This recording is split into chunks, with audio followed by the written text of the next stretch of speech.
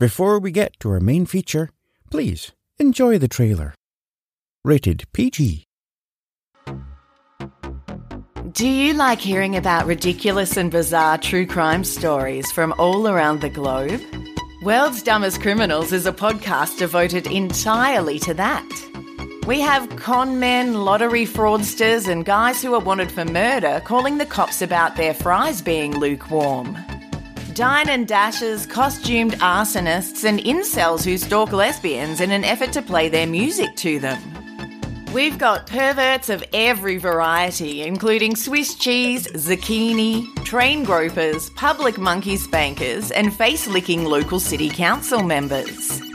Let's not forget about the fast food drive-through tantrums, faked abductions, and amateur rappers who try to attack their rivals but end up firebombing the wrong house.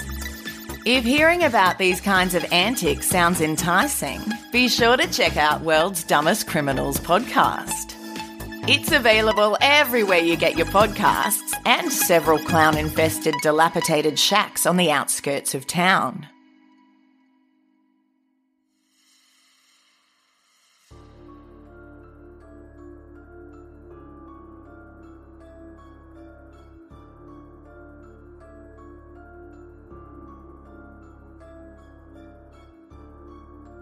And now, brought to you by CK and WWFD Productions, we carry on our journey into popcorn and monsters.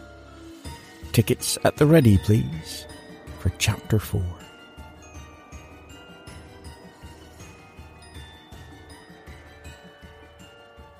Larry sat on the red beanbag chair, feeling ever so squished.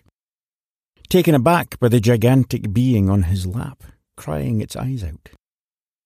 Luckily, even though Larry was raised in the UK, he had not only developed emotions, he also knew how to use them. So, forgetting completely about everything that had happened to himself recently, he automatically cradled the mammoth creature and set about saying, "There, there," and rocking him gently. It took a little while, but a more relaxed monster, who, after Talbot had gotten a better look at his new accomplice, had now decided to call Lumpy, but in a nice way, managed to get to his slab-like feet. Larry then tried to pound the life back into his own legs, which caused a blurry memory in Lumpy's mind, but he wasn't quite sure why. Finally, he was able to stand, and the two of them looked at each other eye to shoulder. Not sure what to do, Larry, even though he was currently in Wolfman form, resorted to something that he was familiar with in his human life, and stuck out his hand in the traditional handshake position. Lumpy looked with heavy hooded eyes at the hairy digits, put his shovel-like hand beside it, and gave a hopeful little smile. The Wolfman, potential eater of raw flesh, killer and destroyer of lives, inwardly said, "How cute was that?" He gently held the huge hand and raised it once and then down again. Eventually, it was a very big hand. The two of them felt a bit more comfortable with each other, and Larry felt almost obliged to give Lumpy the tour of the cabin when he realised he hadn't given that to himself. He had barely arrived here when the excitement of the fuzzy door happened. The only thing he had gotten was the smell of long-ago cooked meat, but he looked round and he could see no kitchen or stove. The cabin was basically one large empty room. Pretty big now that he had a proper look. Was it this big before Lumpy got here? He wasn't sure, but when he arrived it felt more claustrophobic. However, he had gone through a lot very recently, and it would be fair to say that his judgment was slightly askew. It was a big room, though. You could easily lay 7 Lumpies end to end down the length of the stone walls, and maybe 2.5 from floor to the wooden ceiling beams. It was just as well that it was a high ceiling, though, because Lumpy suddenly stood ramrod straight. Blimey, he was tall. And sniffed the air in an almost wolf-like fashion. He slowly turned and found the source. It was the door. The door was back. and very much solid. Pointing at the door, he looked intently at Larry, and then clasping his hands together, he put them over his heart and seemed to visibly relax. Larry understood immediately and nodded his head. Pointing at himself, Larry gestured to the door in a go-through-it motion. Lumpy looked dubious. His emotional vocabulary was rapidly increasing. Larry tried to reassure the giant child in front of him. "We'll be fine, you humongous lump of a man. I have a good feeling about this." They walked the short distance to the door. Before they went through, Larry pondered what was on the other side. Was it heaven? Was it hell? Was this some weird waiting room before you moved on? Could this be a trap? Some elaborate and almost unbelievable scheme to ensnare nature's aberration, then have them stuffed and mounted. That would fit in with Lumpy being here. My God, think of the stuffing. However, not wanting to believe it was a trap, he stood beside the doorknob and felt a reassuring clamp of Lumpy's hand on his shoulder. But as he was about to grasp the handle, it vanished, and time seemed to slow.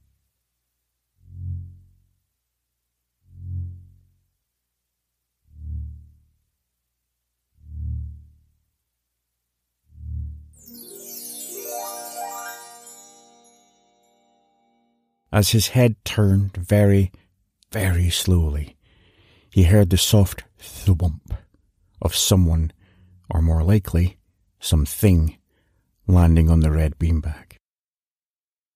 Time, once again, had resumed normal service. Larry and Lumpy looked down into the faces of their new inmates. One had a widow's peak and seemed to prefer the colour black when it came to clothing. The darkness of the clothes were in direct contrast to his skin. The skin was so white it was almost translucent, and the veins on his neck reminded Larry of rivers on a map. He also seemed to be nearly spherical in shape. This was neither good nor bad, of course, just surprising. His eyes were red, but Talbot, with his new sense of heightened smell, wasn't sure if this was caused by a sense of evil or an indulgence of gin. The most notable thing about him was his teeth.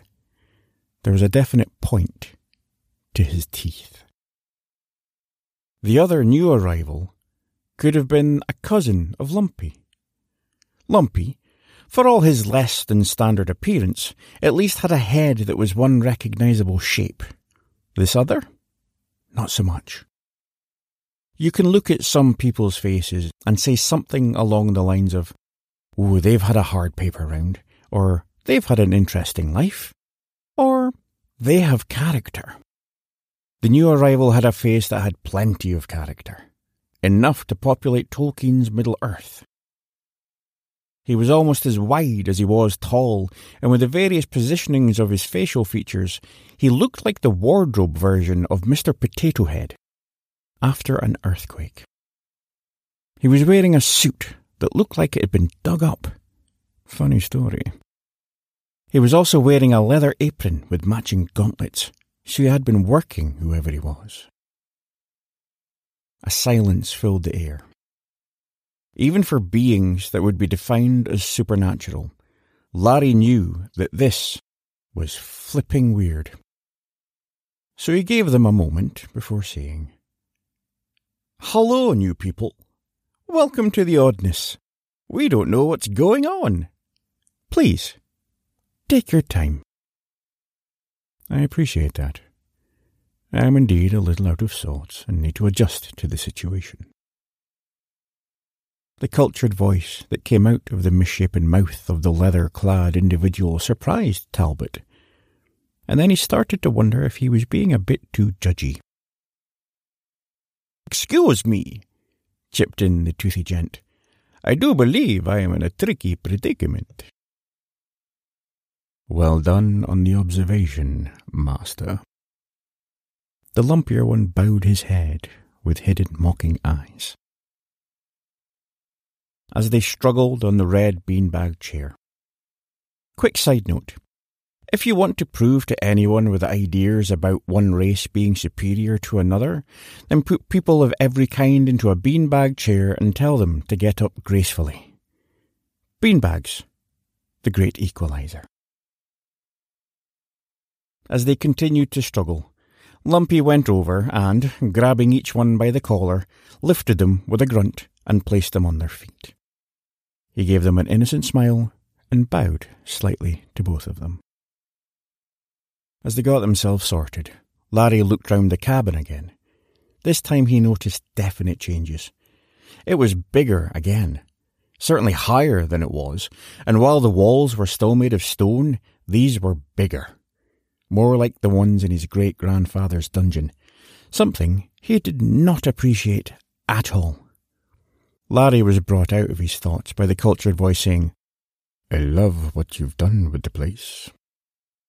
The sarcasm was down at a low level, but definitely there. On a more pertinent note, though, may I ask why you have brought us here and what you intend to do with us? Larry hadn't even considered that. It made sense, though. Oh, we just got here ourselves. Separately, I mean. We're as in the dark as you are. My tall companion here fell through the same ceiling as you did, and I got here not long before that. And I have had a hell of a time. Larry's exasperation as he finished talking seemed to convince them, and they all relaxed. What about yourselves? How did you end up here? Tell us your story, and maybe it can shed some light on the situation. Well, first of all, let me introduce myself. My name is Gerald. Gerald Igor the Many. I'm going to be as straightforward as I can, because I am having a hard time processing this, and I do not like to feel that way. I was hired by the Count here to help him with an experiment. The experiment was to create a companion, a countess, if you will. He could have easily created himself a vampire lady friend from one of the many maidens of the nearby village, but he is involved in a rather long-term rivalry with a mad doctor, you see, and preferred this way to try and show that the doctor wasn't the only one who could try and create life. He's an imbecile. He's always getting credit for my work.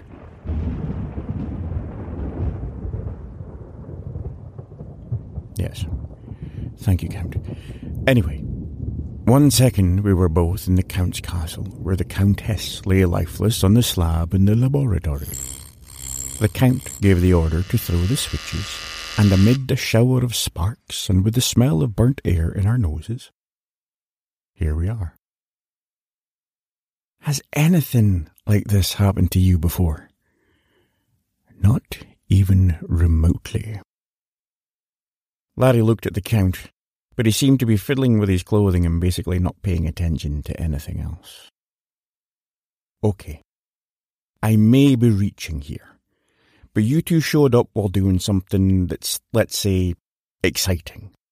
I arrived here after suffering what could be best described as a rather drastic change of lifestyle. So, what about you, big fella? Can you tell us what was happening just before you got here?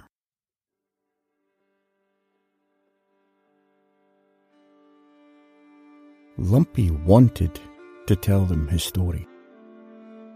How the villagers had been so angry with the doctor, the man who had created him, and just how angry the doctor had been with them. They couldn't understand what he'd accomplished. Oh no, they thought he was an abomination, or he was evil. He tried to express that the doctor, for all his faults, had saved his life after having given it to him in the first place by shoving him towards one of the many secret passages in the castle, and that after trudging his way along the dark corridor, Lumpy did not like the dark, trying to avoid the rats, the horrible, squeaky, yucky rats. He finally stumbled through an ivy-covered exit that led outside the back of the castle, away from the screaming mob and their fire. He wanted to tell them how he had fled as fast as his long and heavy legs could take him, but he was new, and he kept stumbling like a freshly born foal. He wanted to cry and howl, but was frightened and terrified that the mob may find him and hurt him if he did. But then how he had found himself at the windmill, and that it transfixed him. Its gently turning arms and their reassuring creak. It made him feel calm. But the calm was destroyed when he heard, "There's the monster!" He wailed in fear and ran as fast as he could into the windmill, the dry, wooden windmill. He told them that he went up the stairs to try and hide from the mob, but it didn't matter. They had set fire to it, and he was terrified of fire and of the people and of their twisted faces. He wanted to tell them how the smoke filled the windmill and the fire licked his body, and he wanted to tell them how the stairs gave way and he fell to what he thought was going to be his new death, but instead of the pain of his body breaking on the stone windmill floor, he'd landed on the beanbag chair. But he couldn't tell them. He couldn't talk. But when you're made up of more than one person, it can give you a very expressive face. And when Gerald and Larry took one look at that face, even though they didn't know exactly what had happened, they knew the look, and their hearts broke for him. The Count was busy readjusting his girdle to notice anything. After some deep silence, Gerald said, "So, we're all clueless then. Except that your theory may be right. By the sounds of it, we were all doing something that was either exciting or terrifying." "I say, that's an interesting development." Talbot followed Gerald's gaze and turned to see the door where it had been before. "It's back!" "Back? You've seen this before?" "Yes. There wasn't really time to explain. We don't have long. We have to go through it. I am certain that there are answers beyond that door. We have to go through." There was silence from the three other guests. Even Lumpy, who had seen Keen before, still seemed to be thinking about being chased by fire-wielding villagers and did not want to take the chance of opening the door so they could finish the job. Gerald looked concerned.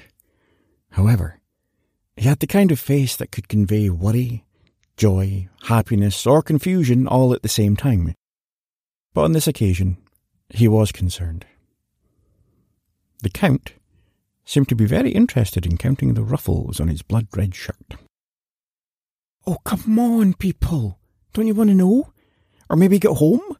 Or would you rather just sit here and..." "Oh, no. Here we go again." Time once again was taking on a slow pouring honey quality. The four residents stood staring at the spot on the ceiling above the beanbag chair.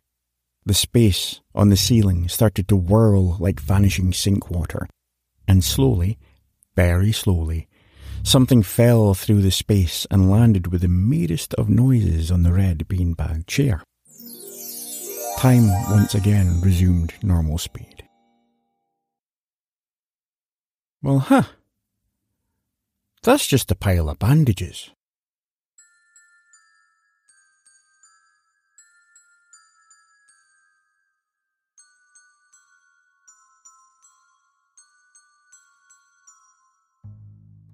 And that's where we leave Chapter 4 of Popcorn and Monsters. Be sure to tune in 2 weeks' time for the next adventure.